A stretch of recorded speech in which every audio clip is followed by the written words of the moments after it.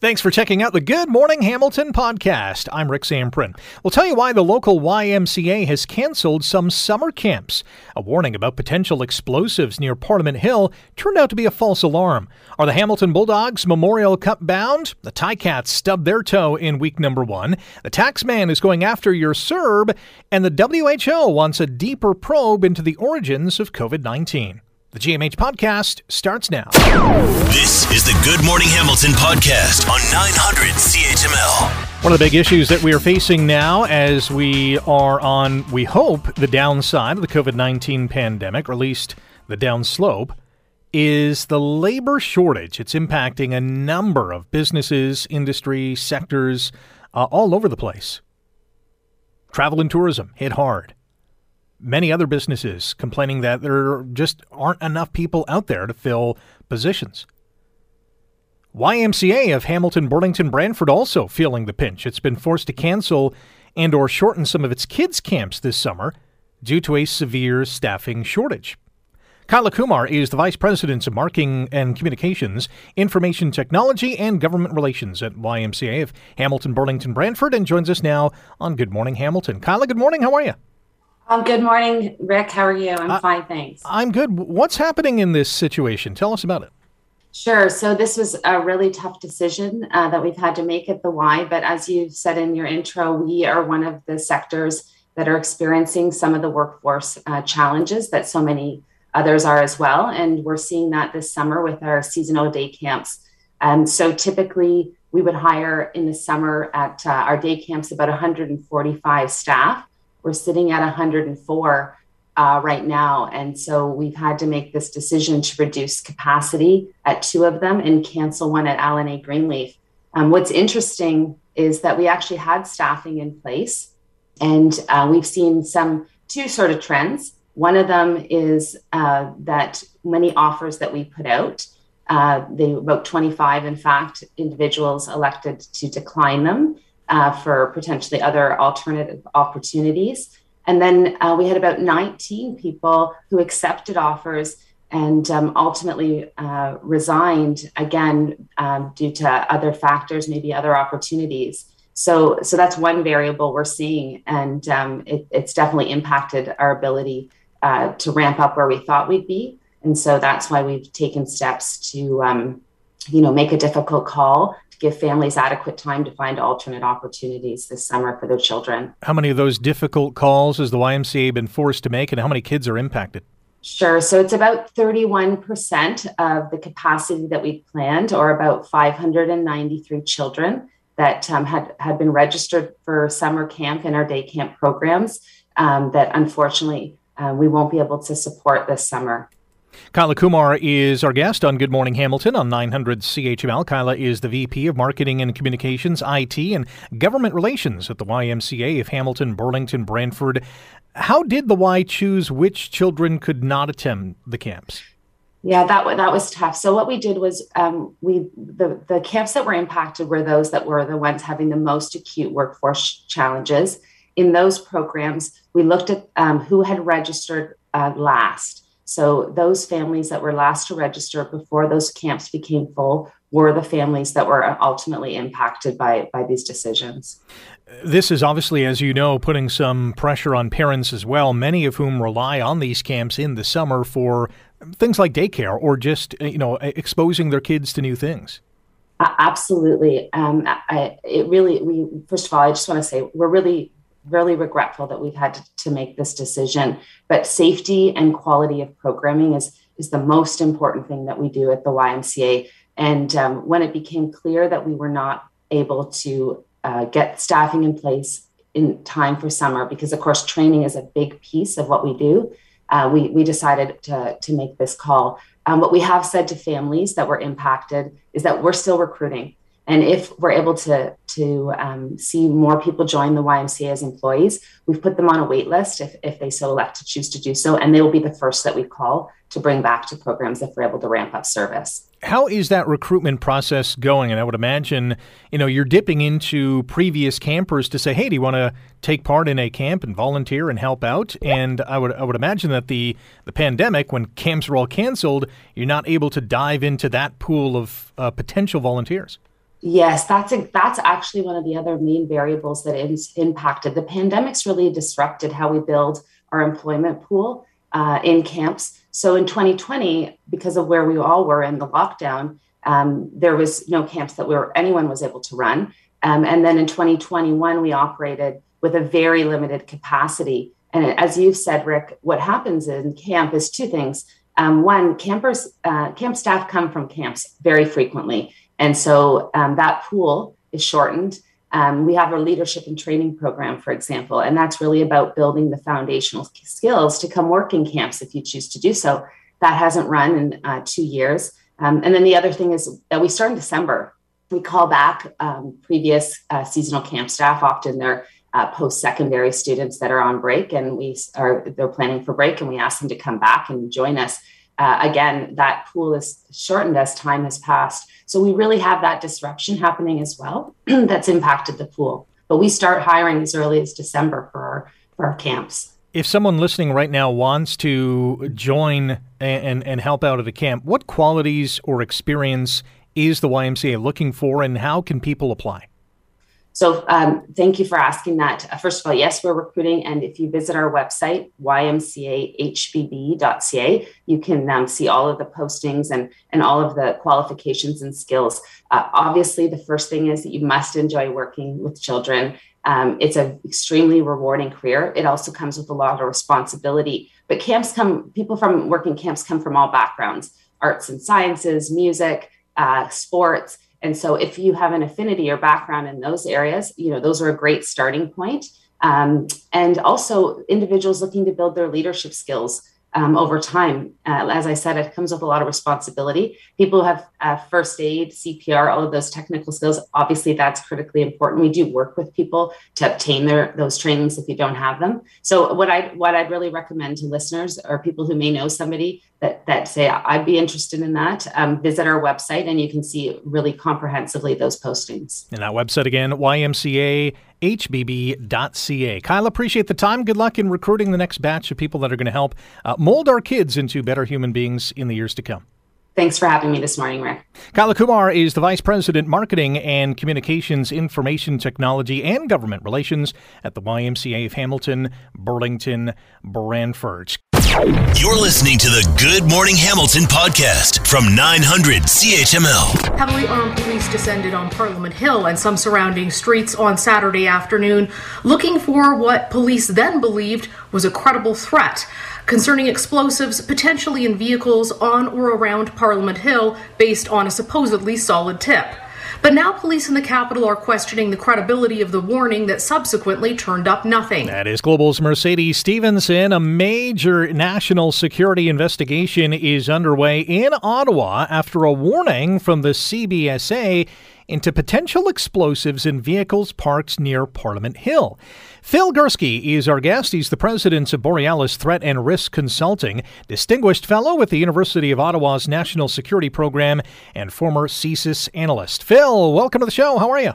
I'm well, Rick. How are you this fine Monday morning? I'm good. What the heck happened here? What a great question. It certainly took me by surprise. But, you live in Ottawa, the Ottawa area, Rick. You're kind of used to these things. We're the target for all kinds of things. Of course, you remember back in 2014 when Michael Zahapi-Bo killed Nathan Cirillo at the National War Memorial. Then he attacked Parliament Hill before he was killed. So the fact that there's a target on Parliament Hill in general doesn't surprise me at all, actually. If information is coming from the CBSA, which, we immediately think about the border, how would any possible threat reach Ottawa before it's dealt with? You raise a really good question. When I read the initial story that Mercedes had put out in Global on yesterday, that's what first struck me. So normally in these circumstances, Rick, you would think that either my former organization, CSIS, or the RCMP would be the ones that would find the information, gather the intelligence, and lead the investigation. But the fact that CBSA had done so suggests to me, and I can't say for sure, this is speculation on my part, Rick.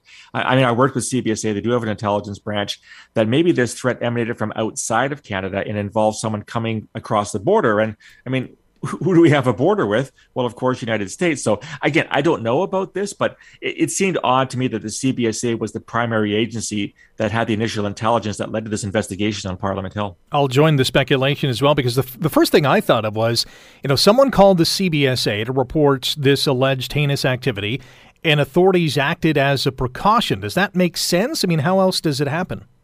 Yeah, it does. And certainly when you get information of this nature, you don't want to ignore it completely. As it turns out, maybe it was a hoax, maybe it was a bad tip, but you can't afford to take that risk, Rick. I mean, if you were to, reject it out of hand initially and something bad were to happen, people would say, well, why didn't you act on the tip in the first place? So it's a fine line between gathering information, which we call intelligence, assessing it for how real it is, assessing how good the source is, corroborating it from multiple sources as you can, and at the end of the day, doing the job that Canadians expect you to do day in, day out. Phil Gursky is our guest on Good Morning Hamilton on 900 CHML. Phil is the president of Borealis Threat and Risk Consulting, distinguished fellow with the University of Ottawa's National Security Program, and a former analyst at CSIS. And you mentioned that you have had some relations with CBSA. When the CBSA obtains information about a potential threat, how does that get communicated? Who's contact? Well, there is obviously within Canada, we have a very robust system of sharing information amongst the various agencies. So again, when we think intelligence, we think, CSIS, we think CSE, the signals intelligence, where I worked before I went to CSIS. We think the RCMP. The other thing you have to bear in mind too, though, Rick, is the difference between intelligence and evidence. So organizations such as CSIS collect intelligence. That's not admissible in Canadian court. Neither does CSIS want its sources to be put on the stand. So there's a kind of a fine dance that gets played between sharing the information in a way that it can be used without compromising sources. So CBSA, I'm not sure what their policies are or their standards, whether their information is evidentiary in nature, but there definitely are ways for them to share it, especially with the RCMP if something serious like national security or public safety is concerned. Because this was Ottawa, was this a potential overreaction given what happened with the occupation of the capital in February? What a great possibility. I don't disagree with you there, Rick. Certainly, I think we're seeing now, and at the time I said that the January/February Freedom Convoy was a vast overreaction by the government of Canada. This was not a serious national security threat from the way that I saw it. But again, it's Ottawa, and we had an attack in 2014. That's only 8 years ago. People are a little bit nervous. The atmosphere is not great right now. You've seen the F. Trudeau signs, I'm sure, around Hamilton as well. There's a lot of nervousness in Ottawa. So anytime you get the possibility of a bomb or explosive, you take it seriously because you don't want bad things to happen at the end of the day. Yeah, and I'm not for one suggesting that, if this happened in Hamilton or Toronto or, Sudbury, that it wouldn't be taken seriously. I just think that given what happened in the capital, that there's a heightened awareness for sure on potential activity. So the question now is, what's going to be the fallout in all this? I don't think there'll be any. There was obviously some inconvenience to those who were downtown in Ottawa on Saturday and Sunday. Maybe some streets closed. People in Parliament were told to, lock themselves in kind of thing. But nothing really happened. I mean, aside from maybe, not getting an extra beaver tail in the Byward Market, I'm not sure if people can complain that much. But I can't say there being a follow-up unless it turns out that the information was extremely egregious in nature, and it never should have been trusted from the get-go. But then again, when you work in intelligence or law enforcement, you can't afford to make that call at the get-go. So I don't think there'll be any follow-up for the government at hand. Hopefully, we get an explanation in the next couple of days as to what the information may have indicated and why it was dismissed as being a hoax. If that's the case, maybe you and I have to have another conversation, Rick. That might be, depending on what was said and done and acted upon. It'll be interesting to see what that intelligence or that evidence or that information was. Phil, appreciate the time. Thanks for joining us here on Good Morning Hamilton. My pleasure, Rick. You have a good day. You too. That's Phil Gursky. He's the president of Borealis Threat and Risk Consulting, distinguished fellow with the University of Ottawa's National Security Program, and a former analyst with CSIS. A very interesting story, and I think because it was Ottawa, there was, as I said, a heightened awareness on, listen, we have this information, we better act upon it. And to stop a couple of vehicles on two different streets near Parliament Hill and check them for potential explosives, arrest a couple of individuals and then release them later on, was it an overreach? I guess we will find out once this investigation wraps up, and Phil surmises that it could be a few days. My guess is it'll probably be a few more days than that. You're listening to the Good Morning Hamilton podcast from 900 CHML. What a game last night. What a game tonight is probably what we're going to be saying. Bulldogs beating the Spitfires 3-2 yesterday afternoon, and now have a 3-2 lead in the OHL Championship. Here to break it all down is Reid Duthie, the play-by-play announcer for the Hamilton Bulldogs. Reid, how are you? Well, Rick, it's a roller coaster ride right now. I'm doing pretty good. How about yourself? Not too bad. This is the first time that the Bulldogs have led in this series. This has been a tough series for Hamilton. So was last night's win, knowing that Game 6 is tonight in Windsor, maybe a bit of a sigh of relief? Yeah, absolutely. This one was huge. When you're in that situation where you know you're going back-to-back, and by the time you get to Windsor, one of those two teams was going to have an opportunity to win the Robertson Cup. You really didn't want Windsor to have that opportunity in front of a big house down there. So getting the win in Game 5 was key for this Bulldogs team. Not just to have two shots at it, not just to have home ice advantage continue for them if there were to be a Game 7 needed, but to push Windsor's back to the wall. The Bulldogs have been excellent in these situations in the playoffs when they've got a team on the ropes. So now they've got an opportunity one more time to finish it out. Wyatt Johnston opened the scoring last night with one of the strangest goals that a hockey fan will ever see. Shoots the puck, hits off the back glass, bounces off the top of the net, off goaltender Marco Constantini and into the net. That's one of a number of fortunate bounces that Windsor's had in this series. They seem to have some kind of luck on their side. Yeah, there is a bit of puck luck going their way, and it was one of those moments where when you see that one go in, it's almost don't let it happen this way. That was, for a guy like Wyatt Johnston as well, he's so good that he doesn't need those kind of breaks to put points on the board. So it was a little bit frightening when you see those kind of bounces go against you. But then between the end of the second period and the third, Mason McTavish just took over the hockey game and showed, like I've said from the time that he arrived back when he was with the Peterborough Petes, when Anaheim sent him back, why he is the best player in the OHL. Yeah, he's one of the guys I wanted to talk about with you. I mean, what more can you say about Mason McTavish? 2 goals yesterday, including a howitzer of a shot on the power play that was just, no goalie, perhaps even in the NHL, is going to stop that. I mean, this guy just took over the game last night. I said exactly the same thing after he scored that one, Rick. I don't think there's many goalies in the world that are stopping that shot. He had time off the top of the left circle and ripped it. And that was the kind of goal that can really charge a team, and it did. And then he doubles that up at the beginning of the third period on a great feed from Patrick Thomas. It's no wonder why Mason McTavish likes to play with Patrick Thomas. He finds him in all sorts of opportunities and spaces. So that connection worked out perfectly. But it wasn't just that for Mason McTavish. He was brilliant again in the draws. He was almost 70%. He won a couple of key faceoffs in that last minute. He played physical. He was blocking shots. If anybody wondered if there was desire for Mason McTavish, knowing that he's just a step away from the National Hockey League, well, they certainly found out yesterday. He is dialed in. He wants to win a Robertson Cup. And if he is this motivated, that's a scary thought for anybody that's got to go up against him, because that is a ridiculous talent. A couple more minutes with Reid Duthie, play-by-play announcer with the Hamilton Bulldogs, as the Dogs beat the Spits 3-2 yesterday. They have a 3-2 lead in the OHL Championship and can wrap it up tonight in Windsor. The Spits have gotten some unbelievable goaltending from Matthias Anuska. Without him, I think the series is probably already over. Yeah, it probably does look a little bit different. And then you look at even Xavier Medina back in Game 1 in the overtime frame. The Windsor Spitfires have gotten some really good goaltending in the series.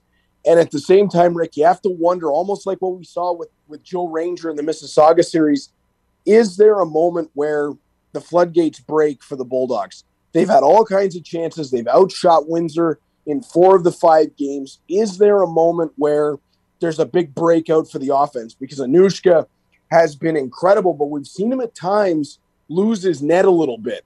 And we've seen it in a couple of key moments as well. The Gavin White overtime winner, he didn't look like he located the puck. Last night, he kind of came out, was at the top of his crease, and sort of way out of the action a couple of times. The controversial Gavin White, Ryan Humphrey play in Game 4. I think that the Bulldogs can catch him wandering a little bit, but he is so athletic, he can get back into the play and scramble across the front of that net. So he's been really good, but you got to wonder if there's something still left in that offensive tank for the Dogs. Yeah, I got to tip your cap to the other guy on the other side of the net as well. Constantini has been amazing, had some huge third-period saves last night as the Bulldogs beat the Spits 3-2. They're up 3-2 in the OHL Championship and can close it out tonight in Windsor. Reed, appreciate the time. Good luck with the call tonight, and hopefully we'll see the Dogs go one step further, and that's all the way to the Memorial Cup in a couple of weeks' time. Rick, always a pleasure. Thanks for having me, and hopefully we see somebody raising that Robertson Cup tonight. Reed Duffy, play-by-play announcer with the Hamilton Bulldogs. Game 6 tonight in Windsor. Dogs, Spits, and a victory tonight for Hamilton will not only give them the J. Ross Cup for the Ontario Championship, but also send them to the Memorial Cup in St. John.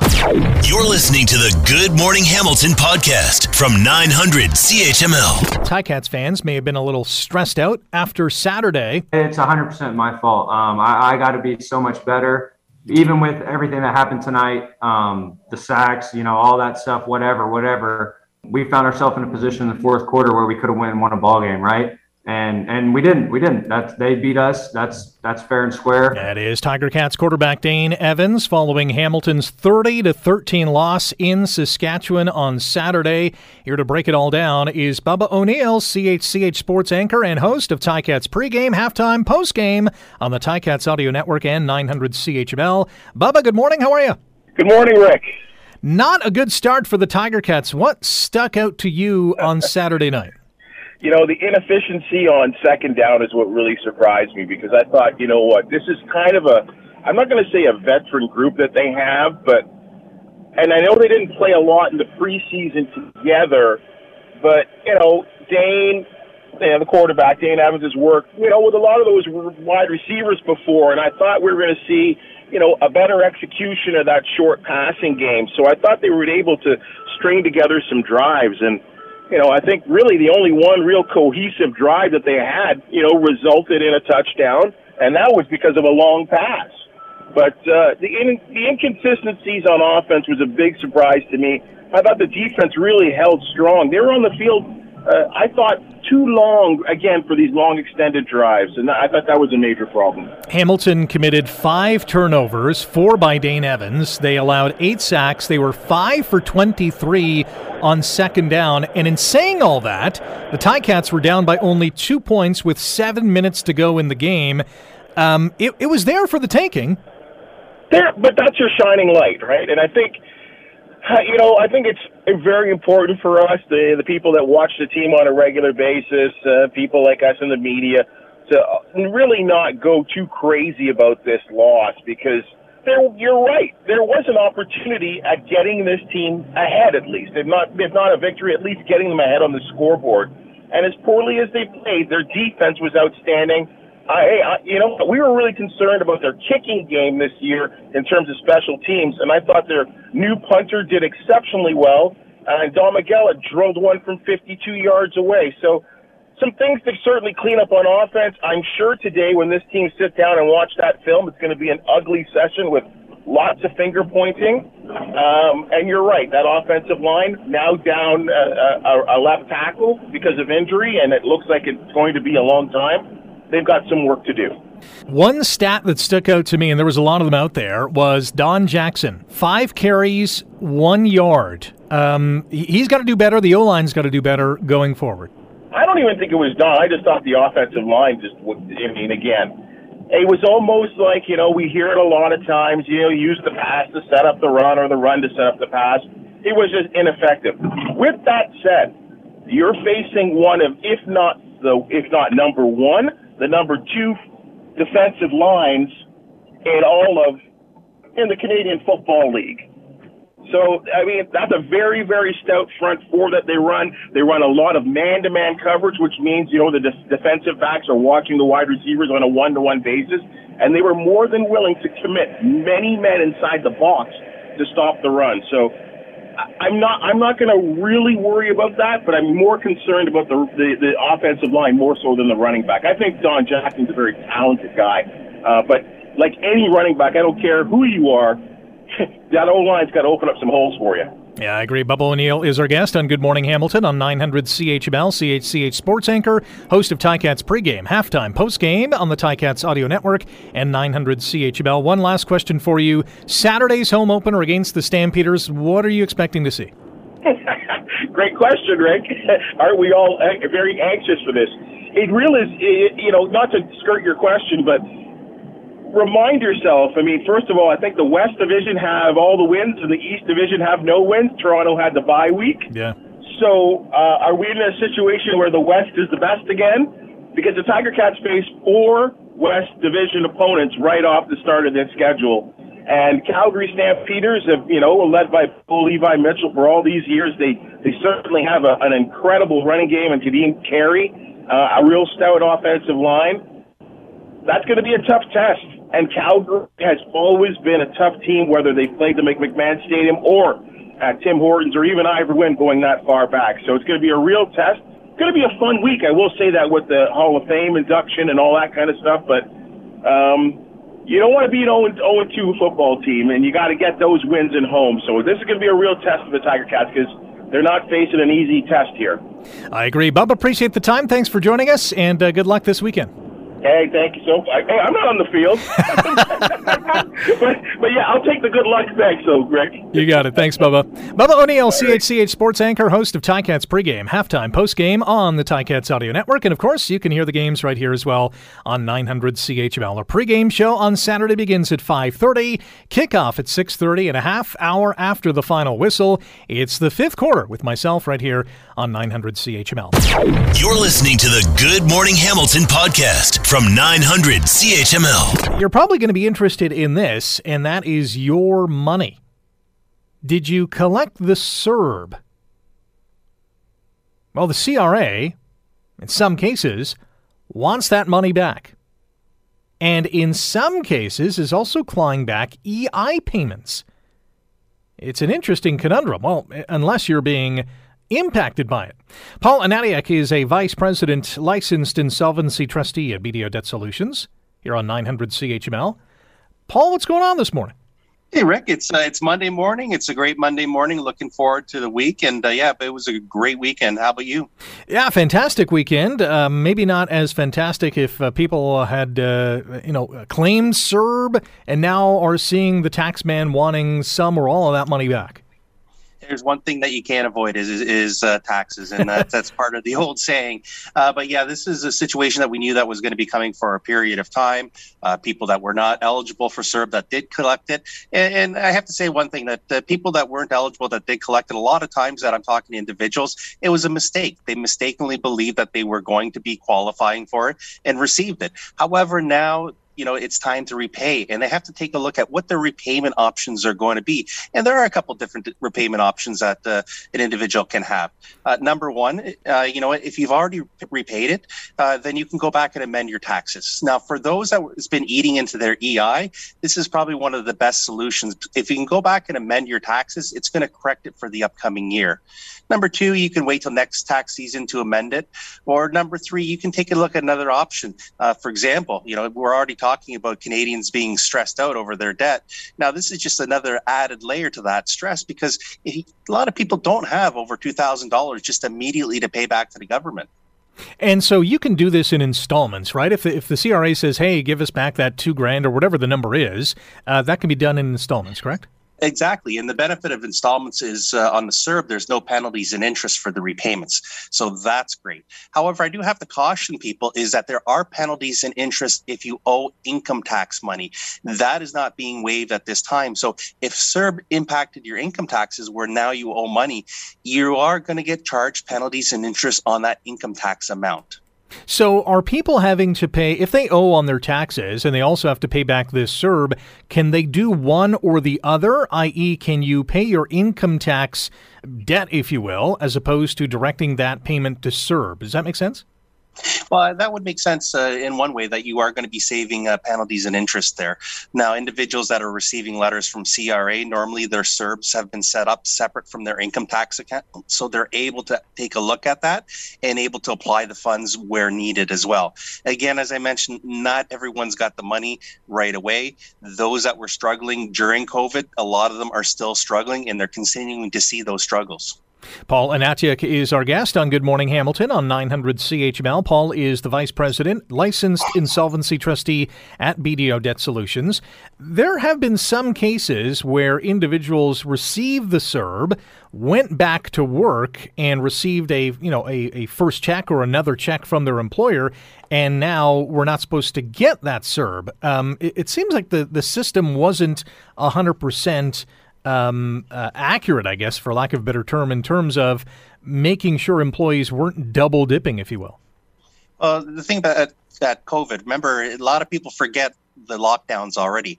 So a lot of people are in stressful situation. The government employees were working from home as well. And really the government, what they wanted to do is to get the money into Canadians as quick as possible without as many hurdles as possible. And that's what happened. Of course, when that's going to happen, there are always going to be those little quirks in the system. And this is what we've encountered here, is that, people that weren't eligible were still able to apply and they still receive the money. Anyone who has not completed their taxes from previous years and collected the CERB, this could get a little messy for some. This is going to get very messy, because if you have not completed your taxes for a couple of years and you did owe money, this is where the penalties and interest are going to be adding up. And with the government, they do not give you a break on your penalties and interest unless you apply really for a fairness hearing, which is time consuming and it's lengthy. And a lot of times it doesn't work out in the end. You mentioned that debt stress. That's basically the focus of our Twitter poll question today. Is the rising cost of living stressing you out? There's a new poll out as well from Manulife Bank that says nearly 1 in 4 homeowners say they'll have to sell their home if interest rates go up any further. Are you getting some calls from some worried individuals thinking, listen, if my cost of living goes up any more, I'm going to be in big trouble? Well, we've seen a couple height increases this year already, up to 1%. And the Bank of Canada is warning there are going to be more. So a lot of Canadians are becoming proactive, saying, okay, we've already experienced the shock from this already interest rate increase. What's going to happen next? So we are getting those calls that people want to know what their options are. And of course, it's always better to be proactive than reactive. Find out what your options are. If you are struggling with debt, there are always solutions. However, the sooner you tackle your debt problems, the more solutions are available for you. Close to half of those Canadians say debt is impacting their mental health, and we've talked about it from time to time. We'll also talk about it on this Saturday's edition of Ask the Experts with BDO Debt Solutions. But you see that mental health impact when you're meeting with people. We see the mental health impact, and a lot of times we hear it on the phone. So that initial call, there's a lot of hesitation. A lot of people, when they are stressed, they don't want to reach out to a debt professional such as myself. And we see it. I've seen it even when people come in. This is when people are late for appointments. They're scared to come into the building. The debt stress builds up to so much that they're basically unable to move or unable to work. That's no way to live. No way to live under any kind of stress. Debt stress is an easy solution. You just need to make that first step. That first step is the hardest step. And that's why we're here to help people. Once they make that step, we're going to find out what the various solutions are for them. Great stuff, Paul. As always, we'll chat with you on Saturday morning. Thanks for joining us this morning. Thanks, Rick. Have a good week. You too. That's Paul Anatiuk, Vice President, Licensed Insolvency Trustee at BDO Debt Solutions. Yeah, it's a tough time. With gas prices up, food prices up, interest rates going up, mortgage rates going up. It's expensive to live. And certainly it should come as no surprise that this Manulife Bank of Canada survey shows that nearly 1 in 4, nearly a quarter of people say they will have to sell their home if interest rates go up any further. That is a sad state of affairs. Let's hope we can reverse course somehow, some way. You're listening to the Good Morning Hamilton podcast from 900 CHML. China is on the offensive once again. This after the World Health Organization said a deeper investigation is needed to determine if a lab accident, a lab leak, caused the COVID-19 pandemic. That question mark has always been there, hasn't it? Dr. Robert Hewish is an associate professor in the Department of International Development Studies at Dalhousie University and joins us on Good Morning Hamilton. Dr. Hewish, how are you today? Take time to chat about this. The WHO initially, I find this fascinating, the WHO initially assessed the pandemic's origins and said a lab leak was unlikely. What do you make of this about face? Right. So the key to this is, where is the information coming from? And if you roll the clock back to March of 2020, the WHO was very trusting of the public health data coming out of China. And we roll it back even to January of 2020, when the information coming out of China was saying it's not airborne, it's not highly contagious. And we sort of went along the lines of that globally. Many countries trusted that advice, but a few didn't. And a couple of the few, New Zealand being one, the United States actually, their own military and security intelligence picked up, said, no, this is going to be bad. Their sources in China already picked up in November of 2019 that this was going to be a serious issue. So as a result of what we call all-source intelligence, we see now a shift even in the WHO to saying, wait a second, there could be doubt that this pandemic broke out on, from an area that wasn't a wet market with pangolins in it. And that's the big key, is I think the World Health Organization had a lot of trust in China's public health authorities. 2 years later, they don't. And the simple action of saying, could there be other elements that brought about this pandemic, and then to draw such a vicious reaction from China to say this is merely Western propaganda, to me says they've hit a sore spot. They're onto something here. I want to get to China's backlash in a minute, though, but the WHO, some scientists say that there's key pieces of data to explain the origins of the pandemic still missing. What would those pieces of data be? So right now, we see that the only theory about could this have happened from animals to humans would have been sort of this wet market theory. Now, with any sort of pandemic or viral outbreak, I'm thinking about SARS, and we can talk about HIV, it takes a long, long time to try to prove and definitely associate that there was animal to human transmission in this way. So it could be actually a couple more years before they can definitively say that this is what happened. So in the meantime, as any good medical scientist would do, they would keep asking questions. You keep finding out where there's areas of doubt.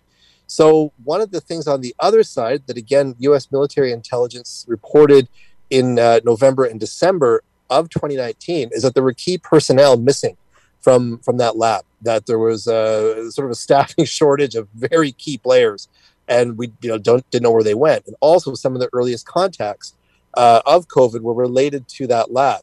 So I think that's also being factored in. And by just having the Chinese government say, nope, we are unwilling to cooperate on any of this, this is a smear campaign, only furthers that doubt.